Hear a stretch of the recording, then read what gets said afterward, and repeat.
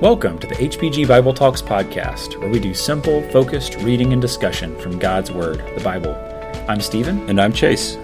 We are Bible teachers in Harrisburg, Pennsylvania, and we're excited to get into the Word and to share it with others. All right. Well, we are going to be picking up after last week's study of 1 Peter with 2 Peter, surprisingly, this week. And we're also going to be throwing in a study, or at least an overview. I don't know if I'd call any of these deep studies, but sure. We will be talking about the letter from Jude as well, which goes really closely with 2 Peter. So we've included those on the same episode today. And just kind of resetting the background, we're talking about the Apostle Peter in both of these letters. And we talked a little bit last week about how interesting it is to match up events from the life of Peter with the things in these letters. And what's interesting about 2 Peter in particular is that Peter tells us in chapter 1 that this is the very end of his life, that Jesus has made clear to him that he's about to die. In 2 Peter 1:14, he says, "Since I know that the putting off of my body will be soon, as our Lord Jesus Christ made clear to me. And I will make every effort so that after my departure, you may be able at any time to recall these things." So it's very interesting to think about this similar to 2 Timothy. We talked about how Paul knew at the end of that letter his time was near. He's being poured out as a drink offering. He's run the race. He's finished the course. He's fought the fight. And Peter, this is kind of his farewell address, like 2 Timothy was for Paul. And so it's really notable that we have kind of two farewell addresses from very prominent figures in the early church, in 2 Timothy and now in 2 Peter. Yes, and Peter, we talked about it in the first Peter episode. He served as a shepherd, probably at the church in Jerusalem, as well as obviously being an apostle of Jesus Christ. So he has lived a full life, a long life of service to God's people, and he leaves us this beautiful letter that's written to the same audience as 1 Peter. In 2 Peter 3:1, it says, "This is now, beloved, the second letter I'm writing to you, in which I'm stirring up your sincere mind by way of reminder." And so that makes sense. There was 1 Peter, now there's 2 Peter. So same audience. These five regions of modern-day Turkey are in mind, where there was a huge theme in the first letter of suffering and needing endurance and the surety of hope. Some of those ideas will carry over into 2 Peter, but with more of a focus on false teaching. That is one of the biggest, themes, if you will, in the book of 2 Peter, where he's reminding them that false teachers will arise, and we'll get into that in chapter 2. Yeah, and that just stands out to me, because I don't know, when someone is kind of on their deathbed, so to speak, the things that they choose to talk about are not the peripheral things. They're not talking about the weather. They're not talking about, the stock market. They're talking about the things that are nearest to their hearts. And Peter loves these brethren that he's writing to, these Christians who are scattered abroad. And in 1 Peter, he talked to them a lot about suffering and how to make it through suffering. Don't let suffering kill your faith. But here he talks a lot more about, in his final letter, about false teaching and just how sinister it is, just how easily we can be deceived. And that's really important, because I don't know about you, there's times where I might feel more hesitant to talk about false teaching and, that's negative and all this. But it's Peter's no, dude, before I go, you need to watch out for this. And I just think that makes a big impression when you think about the theme of these last words of Peter, that he found false teaching an important enough theme to devote the lion's share of this letter to that. And it is impressive. Nearly every book in the New Testament has something to say about false teaching, how to beware of it, how to deal with it, or some false teacher that has crept in. And the New Testament writers have a lot to say about that, because we will battle with that the rest of our lives. And as you look over the course of history, one of the biggest questions we get asked a lot is why are there so many churches? Why are there so many different, denominations and stuff like that? Well, The answer is really in what the New Testament said about false teaching. There were going to be people that creep in and come in and teach something different than what Jesus Christ said and his apostles said. And so you get all these different churches that ensue from that. And the apostles tell us how to deal with that and how to navigate whenever someone is swaying from the truth. And so, like Stephen said, it's really cool that one of the last things we get from Peter is about false teaching. And then at the back end of the book, we'll take a look at Peter discusses the day of the Lord, and what an appropriate thing to talk about as Peter is nearing the end of his life, recognizing that this is not the end, but That's right. there is an ultimate end coming that leads to future glory. Yes. So a couple of themes that you'll see in this letter. One is the theme of remembering or needing a reminder. We'll see it in chapter 1 a bunch of times, verse 12, verse 13, verse 15. And we'll see it come up in chapter 3, verse 2, and then a theme of forgetting in verse 5. And another theme that we're going to see throughout is the theme of knowledge, the knowledge of God, coming to know Him. He'll end the letter by saying, grow in grace and knowledge. But we're going to see that come up a good bit through the book. And there's going to be kind of this contrast of true knowledge and false knowledge, true prophecy and false prophecy. And of course, chapter 2 will be kind of the heart of the book, where he has this long warning against false teaching. And like you said, at the end, he talks about the day of the Lord, where there are false teachers saying it won't come, and it is going to come. And he gives some details about what that's going to be like.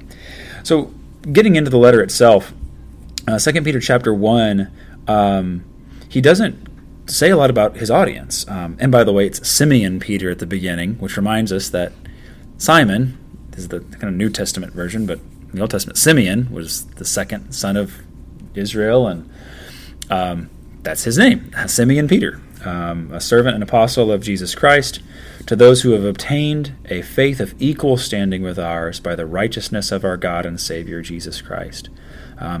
He's writing to Christians. That doesn't tell us a lot about which Christians, except chapter 3, verse 1, like we mentioned earlier, is where he'll say, this is now the second letter that I am writing to you, beloved. So it's very likely the same audience as 1 Peter. But he gets right into talking about a concept that I've come to love. In verses 3 and 4, he says, His divine power has granted to us all things that pertain to life and godliness through the knowledge, there's the knowledge, through the knowledge of Him who called us to His own glory and excellence, by which He has granted to us His precious and very great promises, so that through them you may become partakers of the divine nature, having escaped from the corruption that is in the world because of sinful desire. This idea of being partakers of the divine nature, being like God, this goes back to Genesis. This goes back to the very reason we were created. We were created in the image of God. And that means a lot of things, a lot we can unpack. But I think that Peter captures some of it in chapter 1 here, because he talks about, if you want to be like God, you have to have God's character. Mm-hmm. And so he's going to go right into this list of, supplement your faith with virtue, knowledge, self-control, steadfastness, godliness, brotherly affection, love. These qualities, this is part of when you are being transformed to look like this, you are being a partaker of the divine nature. Yes. And God's restoring what was broken in the fall. He's bringing you back to His image that has been distorted and twisted by sin. It also reminds me of something Paul said in Colossians 3:10, put on the new self, who is being renewed to a true knowledge according to the image of the one who created. Yeah, perfect. And Peter, he likes to have us focus on that aspect of being like God. That is what our entire life's purpose is about. He did that in 1 Peter chapter 1 when he's calling his readers to holiness. And he tells them to be obedient children, not conformed to the former lusts, which were theirs in ignorance, but be like the Holy One who called you. Be holy yourselves also in all your behavior, because it is written, you shall be holy, because I am holy. Our entire purpose and mission is focused around being more like God and His Son, Jesus. And so this list that Stephen just took us through is a great starting point. And I would encourage all the listeners, as you read through verses 5 through 11, to take a second and maybe rank these in an order so you can figure out which ones you really need to work on the most to get a handle on these, because we are striving to be like our God. That is our call. Mm-hmm.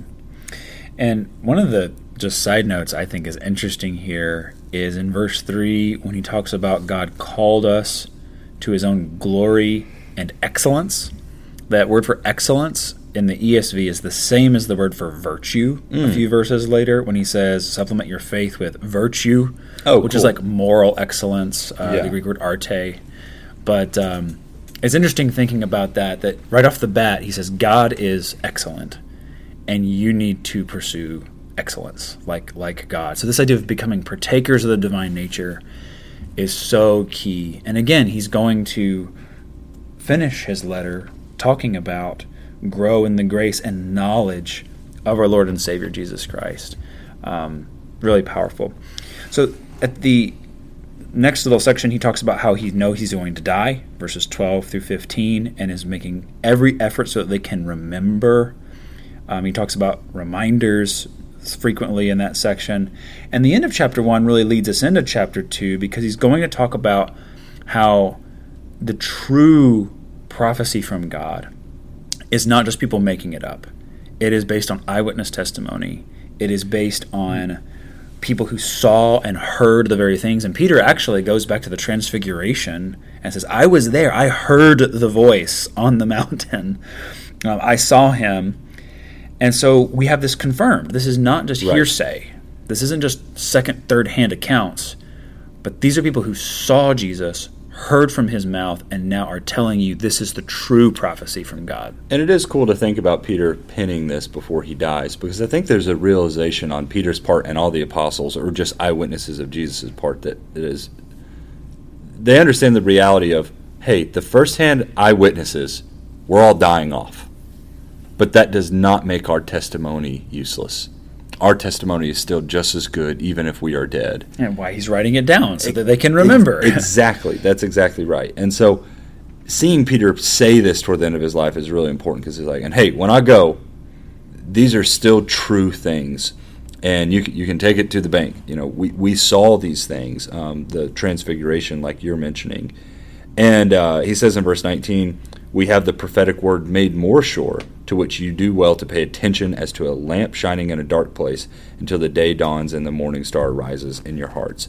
But know this, first of all, that no prophecy of Scripture is a matter of one's own interpretation, for no prophecy was ever made by an act of human will, but men moved by the Holy Spirit spoke from God. If there's not a greater summary of what God's word is than that, I don't know what there is. I mean, there's a surety in the prophetic word and the Holy Spirit-inspired word of God that we're reading today. And note, he ends chapter 1 talking about true prophecy, the prophetic word being confirmed, and then verse 21, no prophecy was produced by the will of man, but it's from the Spirit through man.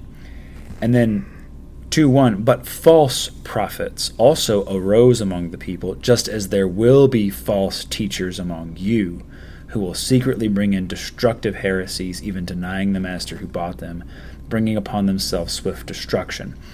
And so this is where he gets into really the thrust of his argument, his warning against false teachers. And it's like, before I go, you've got to pay attention to this. And so he spends all of chapter 2 talking about the character of false teachers, the tactics of false teachers, and also just not to be surprised that there are false teachers. Jesus said this was going to happen. And in the middle of chapter, or toward the beginning of chapter 2, he goes into Old Testament scenarios where God judged the wicked. And he talks about God not sparing angels. He talks about the flood of Noah. He talks about Sodom and Gomorrah, and how all of these are examples of how God's going to judge the wicked. But then, with the Sodom and Gomorrah point, he brings up Lot. Yes. And says God can rescue the righteous from among the wicked. And the same with Noah and the flood. Mm-hmm. He preserved Noah, a preacher of righteousness. Yes, that's right. So he preserved Noah, he preserved Lot. And Noah and Lot's example both serves its purpose in the context of false teaching and false prophets, especially Noah, because it says he was a preacher of righteousness. I mean, just imagine if you were the only Christian family in the entire world. You listening, your family among the 7 billion people, and we're not sure how many people existed back in the days of Noah, like you're the only family that's following what God wants. There's a lot of weight on your shoulders at that point. Like, how discouraging would that be? How hard would that be? And you're preaching to no avail, you know.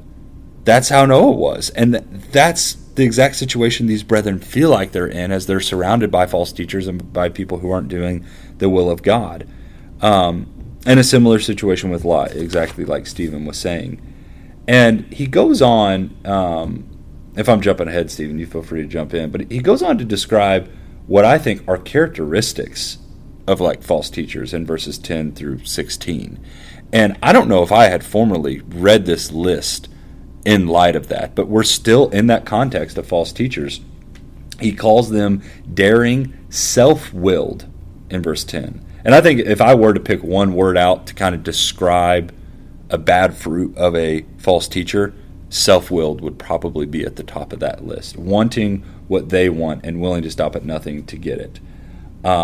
He says in verse 14, having eyes full of adultery that never cease from sin, enticing unstable souls, having a heart trained in greed, accursed children, forsaking the right way, they have gone astray, having followed the way of Balaam the son of Beor, who loved the wages of unrighteousness.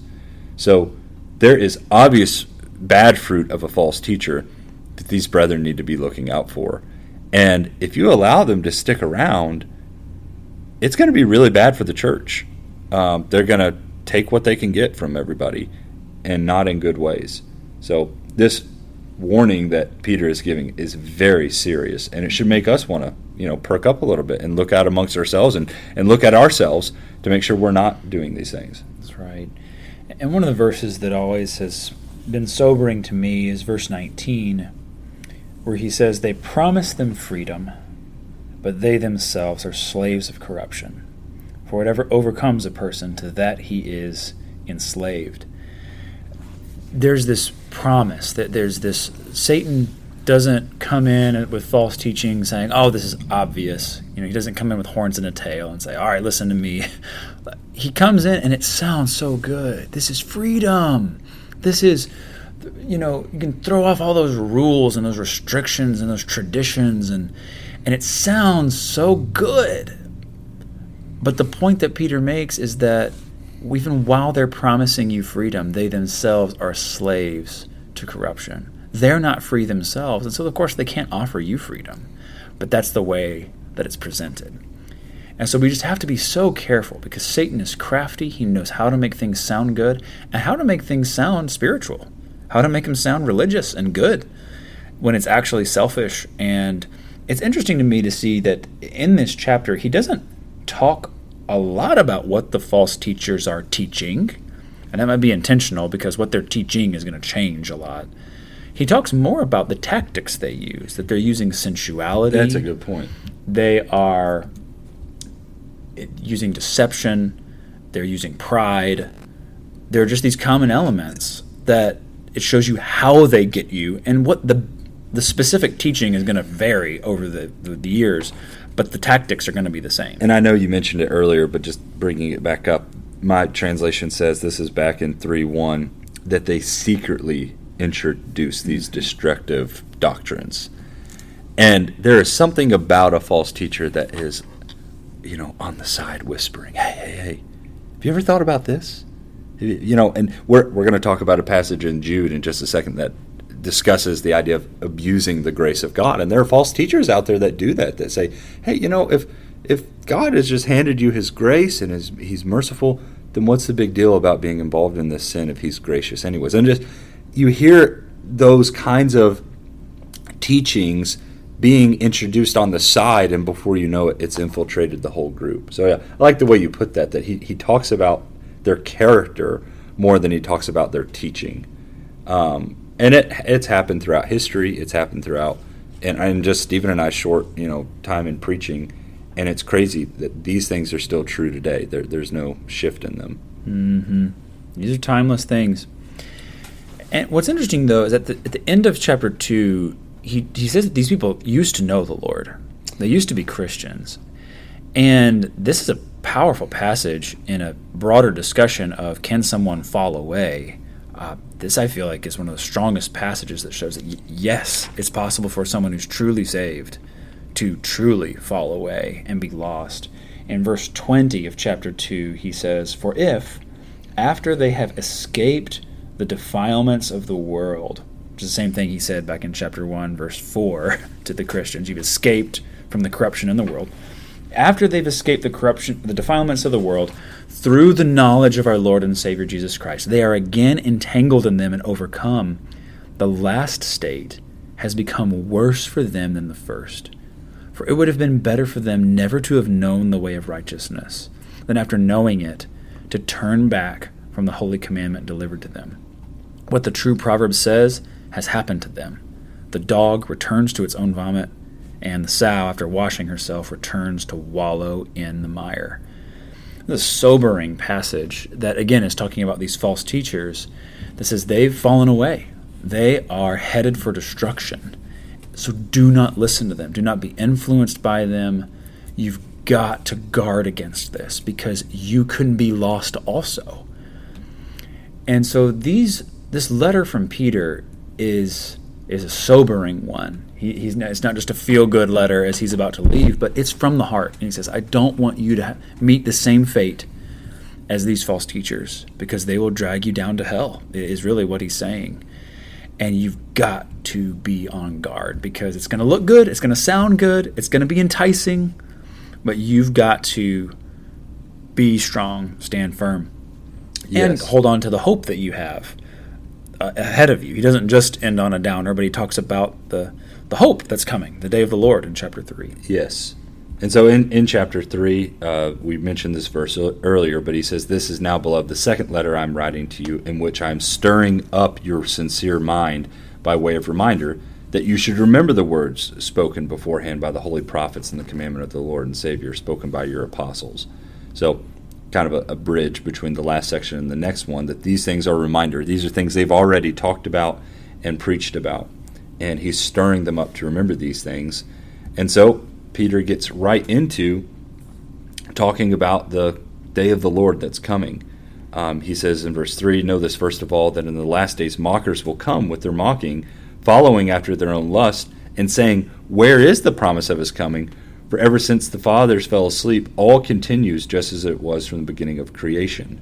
So apparently there's some people, some false teachers, like we've been discussing, that are kind of mocking the idea of the coming of the Lord. This world is the same it has been ever since our fathers died. Where's it going? Which this is about as close as he gets to actually identifying what some of the false teachers are teaching. Is they're teaching, God's not coming back. Yes, and so Peter will go toe-to-toe with this in verse 5. When they maintain this, it escapes their notice that by the word of God the heavens existed long ago, and the earth was formed out of water and by water, through which the world at that time was destroyed, being flooded with water. Did they miss that there was already a destruction at one point? There was already a judgment that came. And so Peter says in verse 7, "But by his word the present heavens and earth are being reserved for fire, kept for the day of judgment and the destruction of ungodly men." Do not let this one fact escape your notice, beloved, that with the Lord 1 day is like 1,000 years, and 1,000 years like 1 day. And the Lord is not slow about his promise, as some count slowness, but is patient toward you, not wishing for any to perish, but for all to come to repentance. Peter's clear. The day of the Lord is coming. Judgment, fire has been reserved for this earth, and it will all burn. He'll get more into that in the next section. And it's not slowness, it's patience. Right. And every God day wants everyone to be saved. Every day that ticks by, we should wake up with two thoughts. One, this is another day for me to serve the Lord and make sure I'm walking in the way he wants me to, because he can come like a thief in the night. But the second thought we need to have is, this is another day God has given me to go snatch other people out of the fire, to help them understand that the judgment is coming. If your house or apartment was on fire, you would want to tell everyone in that apartment to get out. And this judgment's coming, so we need to be prepared for it. That's right. So as we think about this day of the Lord, he talks about the fact that the world that we live in, as we know it, is going to be destroyed. One of the tactics of the false teachers is sensuality. Live for this world. Get good things now. And one of the things that Peter reminds them of is, listen, this world is headed for fire, just like the world of Noah was headed for water.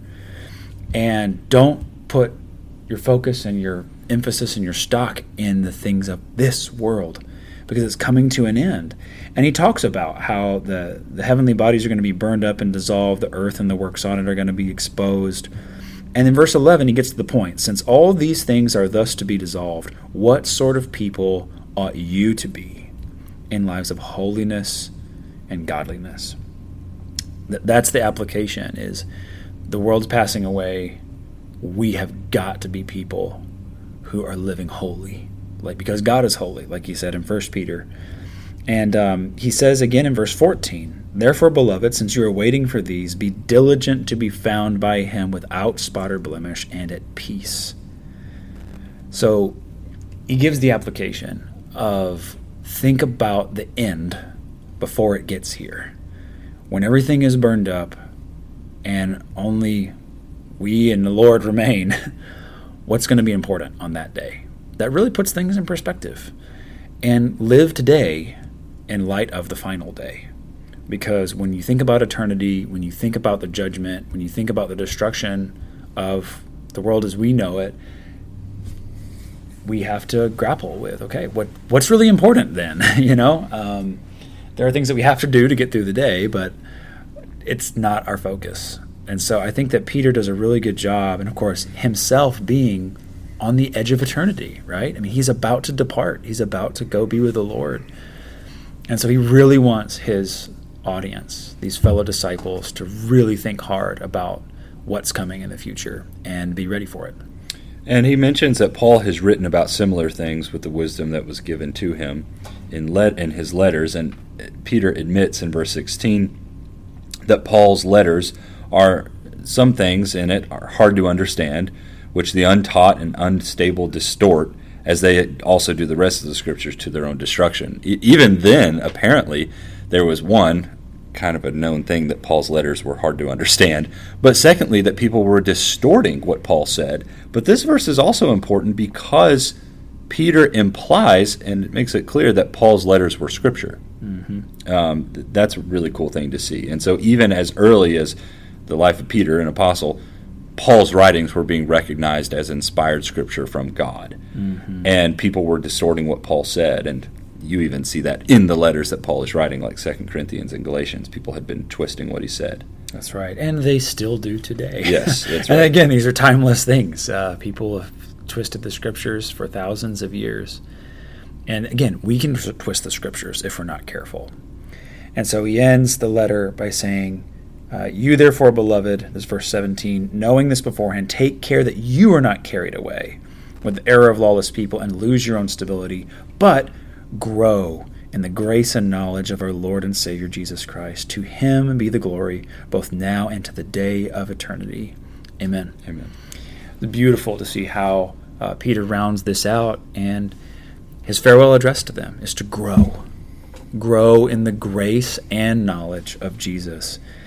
And that's where he wants the glory to go. And that's how Peter lived his life. And it's so beautiful to see, after all of the ups and downs that God brought Peter through, these are the words of a dying man who knows he's about to go meet his Lord. Mm-hmm. And I've actually never thought about how crazy that would have been for Peter, who knew the Lord while he was on earth, to then anticipate seeing him again after this life. It's powerful to think about that. Similar to John, who knew him in the flesh and then sees him in the Revelation, which we'll talk about in a couple of weeks, Lord willing. But Peter, just so cool to think about him as a disciple, as an apostle, as an example to us, and to read this last letter of his. Yes. So we'll briefly do a treatment of the book of Jude. It's the book that comes right before the book of Revelation. Hey, Jude. It's only one chapter, 25 verses long, so I don't even know if you call that one chapter, but it's just 25 verses. Yep. And Jude is actually the brother of James, who we studied a couple weeks ago, and that is the brother of Jesus Christ. So he would be the half-brother of Jesus, just like James was. Another about his name is also Judas, right? Which Jude and Judas are the same name. Of course, this isn't the bad Judas, but his name is mentioned in Mark 6:3, Matthew 13:55. James and Judas are both these half brothers of the Lord, children of Joseph and Mary. Yeah, exactly. And so there are some fun things in Jude, some things that I don't think gets talked about a lot, that kind of provokes more questions within us than sometimes we have answers, and that's okay because the Bible has a lot of things like that. But some of the themes in Jude, similar to what we talked about in 2 Peter, which is why they mash up well together, is again false teaching. Verse 4 specifically will say that, in verse 3, I felt the necessity to write to you, appealing that you contend earnestly for the faith, which was once for all handed down to the saints.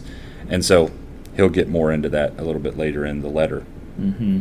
And this is where, if you take 2 Peter 2 and the letter from Jude and just put them next to each other, it's crazy like how similar these two sections of Scripture are. There's just more parallels than we have time to go into in this podcast episode.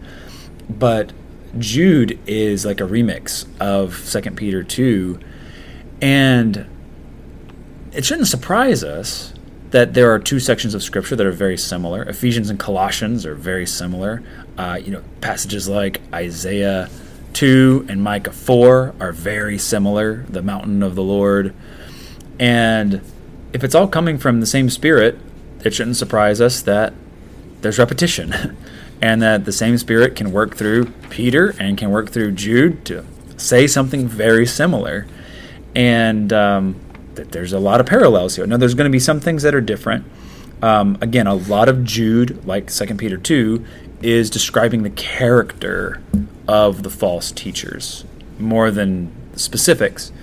There's also a section in verses 5 through 7 where he uses Old Testament examples of God's judgment and deliverance. He talks about the Exodus, he talks about the angels again, yep. And he talks about Sodom and Gomorrah again. And so, again, lots of similarities to kind of his appeal to God's ability to judge. And then he talks about their character in verses 8 and following and describes them in very similar ways. They're unreasoning animals, they're not thinking. And he brings in a few more examples. What was it? Balaam came up in 2 Peter, but Jude brings in Cain and Balaam and Korah, and talks about all these things. So, again, the strong warning of Jude is the same as Peter. Say, watch out for these guys. False teachers have always been around. They always will be until the Lord comes back. And we have to guard ourselves from their tactics. Be aware of them, guard against them. And he uses an interesting analogy to describe their secretness, like Peter had discussed. In verse 12 of Jude, it says, these are the men who are hidden reefs in your love feast, when they feast with you without fear, caring for themselves clouds without water, carried along by winds, autumn trees without fruit, doubly dead, uprooted, wild waves of the sea, casting up their own shame like foam, wandering stars, for whom the black darkness has been reserved forever. So it describes them as being these hidden reefs. And if you can imagine a ship going down the sea and there's this hidden reef underneath, and he's sailing along and has no idea, and his ship all of a sudden comes to a halt, and maybe it punctures a hole in the wood, and there's a shipwreck because of it. That's kind of what these false teachers and these false brethren are like. They're coming into their love feast, whatever these meals are that these brethren were having, and they're acting like, I'm one of yours, I'm one of you all, but they have these evil motives. They have these, they have a heart that's not right with God, and it's going to be to the destruction of the church if they don't spot these people. They are clouds without water. They have an appearance of being a cloud that's going to bring rain and sustenance and good things, but it's just a cloud. And it goes back to the theme of deception. Yeah. Like, it promises good. They think you think you're getting freedom, but they're actually slaves to corruption. So the same general themes through all of this. And so at the end of the letter, he encourages them to remember the predictions of the apostles. And it was kind of interesting.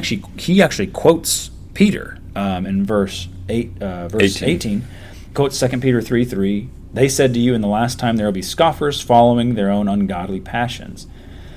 And he contrasts that with his audience. In verse 20, you, beloved, building yourselves up in your most holy faith and praying in the Holy Spirit, keep yourselves in the love of God, waiting for the mercy of our Lord Jesus Christ that leads to eternal life. And I really like verse 22 and 23 of this book, where again, we're trying to keep ourselves, like you mentioned, but because the day of the Lord is coming, we also want to help other people. And he gives 3 approaches. In verse 22, he says, have mercy on those who doubt. Then verse 23, save others by snatching them out of the fire. And then the third approach, to others show mercy with fear, hating even the garment stained by the flesh. It's interesting to see these 3 approaches. That if we want to save other people, there's some that we need to have mercy on and be patient with them as they're doubting.